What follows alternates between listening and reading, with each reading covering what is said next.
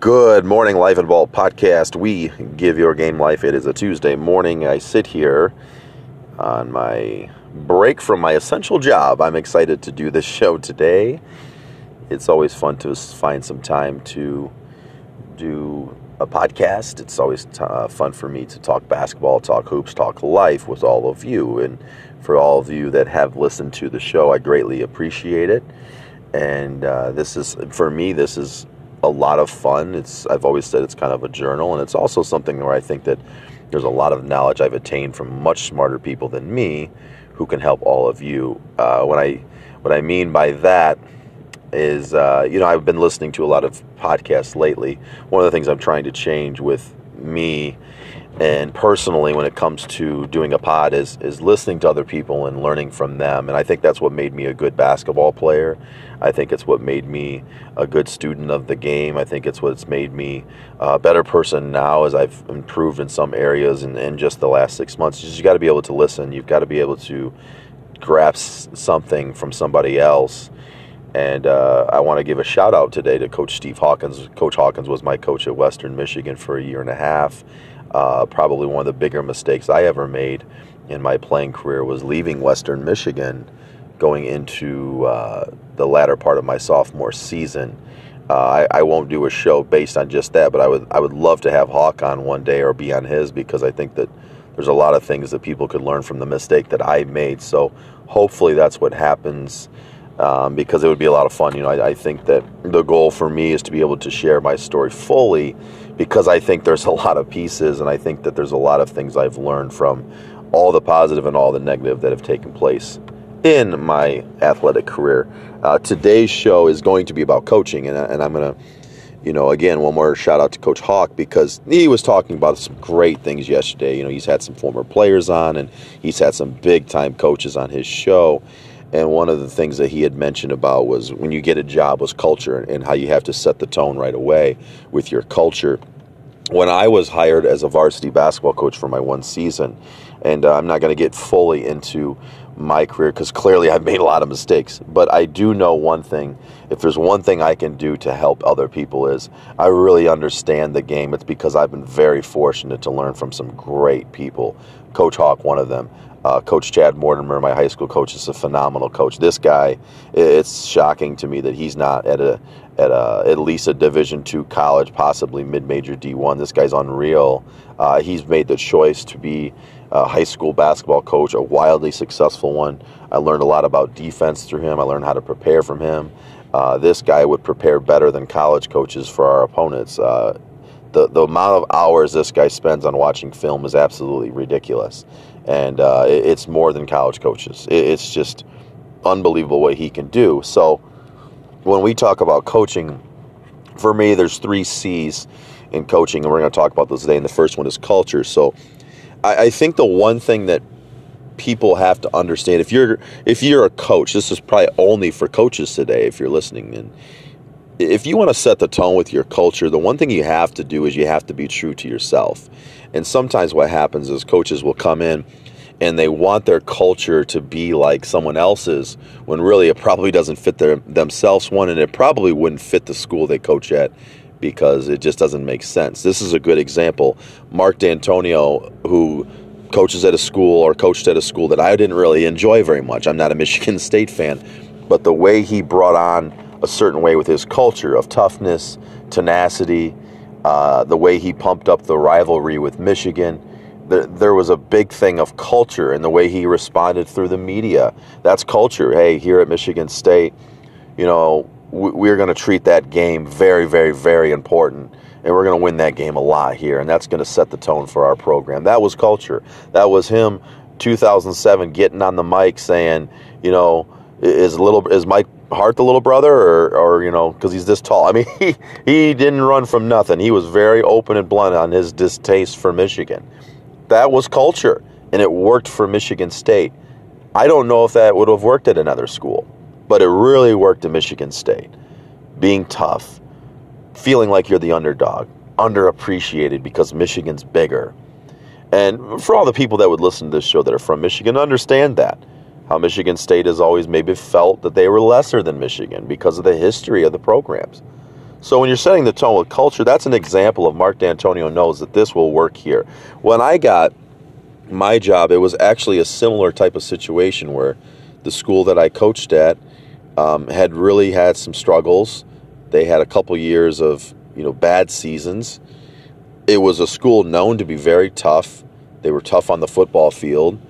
It was a school that had been used to winning over years but hadn't found much winning in basketball in recent years. But it was a group of kids that really needed to be taught how to be tough again. And it was a group of kids that probably already had a little chip on their shoulder, so we kind of had that approach coming in that we're going to win right away. We're not going to wait around. Here's our goals. We're going to beat Hanover Horton, which was the high school I went to, so there was an attitude already about that, that we were going to go into that game. That's our biggest game. It's a rivalry game. We kept that in-house. Clearly, it's not in-house now, anyone who listens to this. We downplayed it, vocally, but in the locker room, we wanted to beat those guys. That was very important for us to win a rivalry game and set the tone and build some culture. It was a culture based on, we wanted to play fast, we wanted to play tough, we wanted to play aggressive, we wanted to be mean. And, through the first meeting, everyone could feel in my voice that we're going to be a very, very tough basketball program. You're going to have to work harder than you have. You're going to have to be aggressive with your approach. And you're going to have a little chip on your shoulder. And we kind of took a little bit of that Michigan State program, and we also used it because, I'm big on familiarity. And, it was the same colors of Michigan State. Some of the kids were Michigan State fans, so it was easy for me. It was easy for me to come in and say, we're going to have this Mark Dantonio type attitude, a little bit of Tom Izzo attitude like Michigan State does. The last name of the team I coached was the Pirates, so it was perfect. We're rebels, we're tough, we're aggressive, we're going to be physical, and the refs didn't really thoroughly enjoy it, but it worked. It worked for us. So a program that won 15 games in 2 years, it was a program that turned around in 1 year and won 16 games. So it worked for us, but it made sense. It made sense for that program. If it was a different program, I would have probably had to have a different approach. And that leads into the next C, which is creativity. You have to be creative. And I think what happens with coaches is you have something stuck in your mind and you feel like this is just going to be what we do and it's going to work. You find out real quick in coaching that the things that you really, really want to do, not many of them work actually. A lot of them don't work, and you've got to be creative. One of the things that, this is a great example, is I really want to play fast. I want to move the ball quick. It's a style of play that people love today, and I want to have 5 out. I want to be able to have space on the floor. We found out real quickly with our team in year one, it just wasn't going to work. I mean, this was a physical team. This was a slower team, and we had to run multiple sets. We had to get the ball inside. We had to out-rebound teams, and we went 2 posts, which just not a lot of even high school teams do anymore, but we ended with 2 posts a lot of the times. We ran early break situations where the point guard's going down the hash. He comes off a ball screen. That guy rolls right away. And, the opposite side big sets a pin down, and then he's diving or slipping right to the other block. So when we're entering the ball to the wing, we're trying to throw right inside. I mean, we were running that, and then opposite post may flash high-low situation, where, he's cutting to the top of the key or nail area. And not trying to get too much into X and O's, but very basic. We called it stack or red, and it's 2 posts. It's three perimeter players and 2 posts. We ended our offense like that a lot. We found out quickly that even though that may not seem super creative, but we had to realize that we had to play a certain way because of the players we had. Then we also get to the next part of creativity. How do we play the way we want to play? And the way we played the way we wanted to was we played faster on defense. We pressed. We pressed guys. We would deny every inbound. It was a sense of urgency. It was a team that played zone, so we got a little more creative and said, okay, how do we find a way to play full court trapping defense or half court trapping defense? We can't just have these guys stand around because they're, this is already a slow team. A slow team that stands around in a zone gets slower. I want to say that one more time. I've said this to a lot of coaches. A slow team that plays zone gets slower. So we were feeling like if we played faster on defense, maybe it would just make us faster as a team. And then it turns into, how did we condition, and how did we teach them how to get faster? You can teach players how to get faster. I have this big problem with a lot of coaches that say, this is just the hand I've been dealt with, and these kids are this and that. There's ways you can get them better, right? I mean, the development stage is the main stage. So we got kids faster. They got a little quicker. They got a little more athletic, and that's part of the training. Obviously, in college, if you're a college coach, you have some things that are a little easier. You have strength conditioning, and you have these opportunities to where you don't have to do as much work on that end.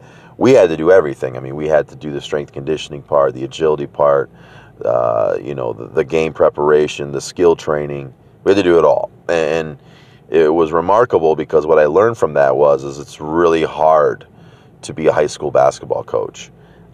I think it would be easier to be a college coach. I think you have a lot more distraction as a college coach and a lot more outside things you have to do. But based fully on the court, I think it would be much easier for me to be a college basketball coach. The players I would get, I could get them right into the stuff we want to do. I don't have to worry about them being prepared physically. Someone else is doing that.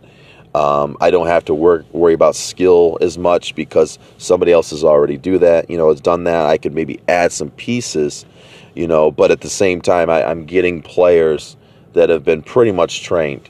In high school, it's not like that. In high school, you're developing them fully in every area. And typically, the high school coach is a teacher. I was not, but, I was a teacher assistant. But you're around these kids as far as trying to turn them into young men. And it's difficult. It is very difficult. And I give a lot of credit to people who can be a high school coach for multiple years because it is a bear. It is an absolute bear because it's constantly trying to get these kids better, and nobody else is really helping fully. At the college level, you're getting more help. So that's not to knock a college coach, because a college coach has to recruit. A college coach has all the media obligations. The college coach has to worry about where they're going to live and the possibility of being fired because of a bad season. Where in high school it is like that, but not as cutthroat. A lot more distractions for a college coach. A lot more work. Recruiting. I mean, on the road, it's more strenuous that way. But as far as just on the court, again, I think it's much harder to be a high school coach to develop a player. It takes a lot of time, and you don't have enough time. You don't have enough time to do it. But creativity, finding different ways to get them better, finding new ways to change your system or keep it the same but change, make a little wrinkle. It's very easy when you're coaching if you just say, okay, I've watched us on film a few times, and this is what we're really terrible at. And if we just change this one thing, that bad area, will improve. We had a really bad time when I coached our first year on varsity basketball. We were just not very quick. I mean, we just could not laterally move very well.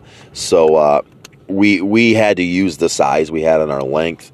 Hands up.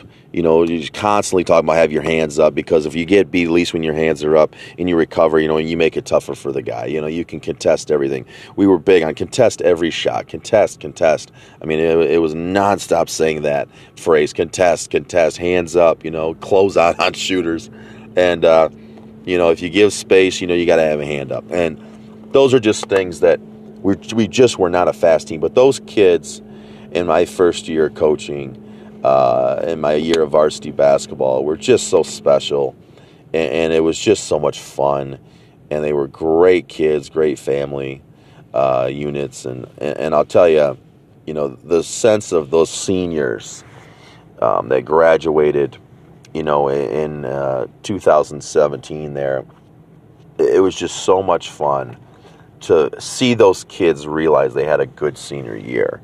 Because I think what happened is there was a depressing feeling when it came to basketball season because of the past failures. And the coaches before did a fantastic job. It just wasn't working, and it very easily could have not worked for me that year. The things that we wanted to do, it might have just not worked. But the kids bought in, and the kids really did a fantastic job. And I'll always remember that season, those kids at Napoleon High School. My 1 year there as the varsity coach were absolutely special, and we built strong relationships that year. My whole mentality was, for them eventually to not only become better players, but one day to have better lives and to be great leaders. And, clearly I'm a flawed man. It didn't work out for me. It was a sad ending for me, but at the same time, I think those kids, if they take the things that they learned that year from me, just like I've taken things from other coaches that I've learned that maybe I didn't always agree with everything they did, but there was something you could always take. And I think what they learned more than anything that year was how to be creative. I really do. I think, how do you make it work? It's the same thing as life. How in the hell do I make this thing work? My life is a mess. This isn't going my way. The job's not going well. The family life isn't going as well as I thought it would. Or, I'm on my own. What am I going to do to make it? And you got to be creative. And we found a way to win a lot of basketball games because we were creative. We made little wrinkles, and we never quit. And that's one thing I will say about myself is no matter what happens, I'm never going to quit. And I'm going to find creative ways to keep on moving, and I'm proud of that. But I think those kids I coach will be, absolutely the same way. And that leads to my last C, and that's caring. You got to care about your players. And the thing about it is anybody can say anything about anyone. There's a public, opinion about coaches. And I think that people don't understand the things that coaches go through. Coaches, are human. They have lives too. They don't have everything on lock. High school coaches have a miserable situation because they don't make any money. And I don't think people realize that a lot of the times when you look at most coaches that coach in high school. They're teachers, they're educators, so they spend a whole day dealing with kids. They love it. They want to care. There's some days when the care isn't there. The care is not there every day, or they care a little less because they have their own struggles. They have their own lives. One of the things I do believe, and all my players that played for me know this, is that I truly care, that I want them to be successful, that I would much rather them have a great life than me hang up banners. I really don't care about winning more than them winning in life. So, I think it's something that is missing a lot. Like, one thing with Coach Calipari I love about him is he is definitely going to talk more about what his players do after. He's going to continue to pump up the NBA thing, which he should. I mean, it is selling, but at the same time, I think he is more proud of that than the national championship. I really think he is. I think he embraces that. He's always posting about how well his players are doing at the next level. Of course, that helps with recruiting, but at the same time, you get this sense that he talks more about the players than he does the program. And I think I was a lot like that. I talked a lot about our kids. I really felt that our players were always the most important thing in the program. They have to be. And that's caring. And I used to say that to our kids all the time. The most important people in this program are the players. And then that's bottom line. And I want to know why I believe that is because my assistant coach, who helped me through youth basketball and travel basketball, who I had asked when I knew I wasn't going to be able to lead that program because I had personal things going on, I asked him multiple times if he thought he was ready. And he said yes. And I knew he was. And I knew the players would like him because they had dealt with him for a few years. And I just knew that my care and what our culture was and how creative we were, that no matter what happened, they were going to be prepared for anything. And, I used to tell our kids all the time, expect the unexpected with me. Because, the way my life has been and the way things are going and the way the basketball game goes, you just don't know what's going to happen. You have no idea. You don't know what the other team's going to do all the time. They might switch it up. You have to be prepared for everything. We did a lot of things where, be prepared if they do this zone. Be prepared if they put on a press. Be prepared if we're up 10 and all of a sudden they hit 3 threes. It's a 1-point game. How do we play now? How do we play now when they just went on a run? How can we play where I don't have to call a timeout? You guys got it. Settle down, make it happen. So that's about situational coaching in practice. Every college coach does that. Where, you're down 10, there's 3 minutes, they put it on the clock. How do you play now? How do you make a comeback? How do you play with a sense of urgency? Those are big things, but more importantly than everything, you got to care. And I knew our kids, no matter who was the coach, because another thing I used to say is all of the coaches you have right now, we're all your coach. This isn't Jeremy's program. This is your program. We're your coaches. We're here to help you. We're your leaders, but this is your program. And I think what that does, especially at the high school level, is it teaches young kids how to be leaders. Like, this is mine. This is my program. This is my opportunity. This is my college I go to. This is my career. This is my major. I'm ready. I'm ready to do this. And we cared. We really cared. And I think because we cared so much about everything, we won. We won a lot of basketball games. And my assistant coach won basketball games because the kids were the leaders of that program. And I think that I'll always be a player's first coach. I think I was number one, a player. I played 8 years professionally because it just was in me. I loved the game. I still do. I was going to do whatever it took to be a great player. I worked on my game thousands of hours by myself. And I knew that the players win the games. The coaches lose the games. I mean, that's the bottom line. The coaches get the slack when you lose. The players get celebrated when they win. And I love that. I don't want people to walk around and say, boy, that guy is a great coach. I could care less. I don't care if anybody thinks I know what I'm doing at all. I care about what my players are doing. And the one thing is, look, I'm competitive as they come. And I believe in myself too.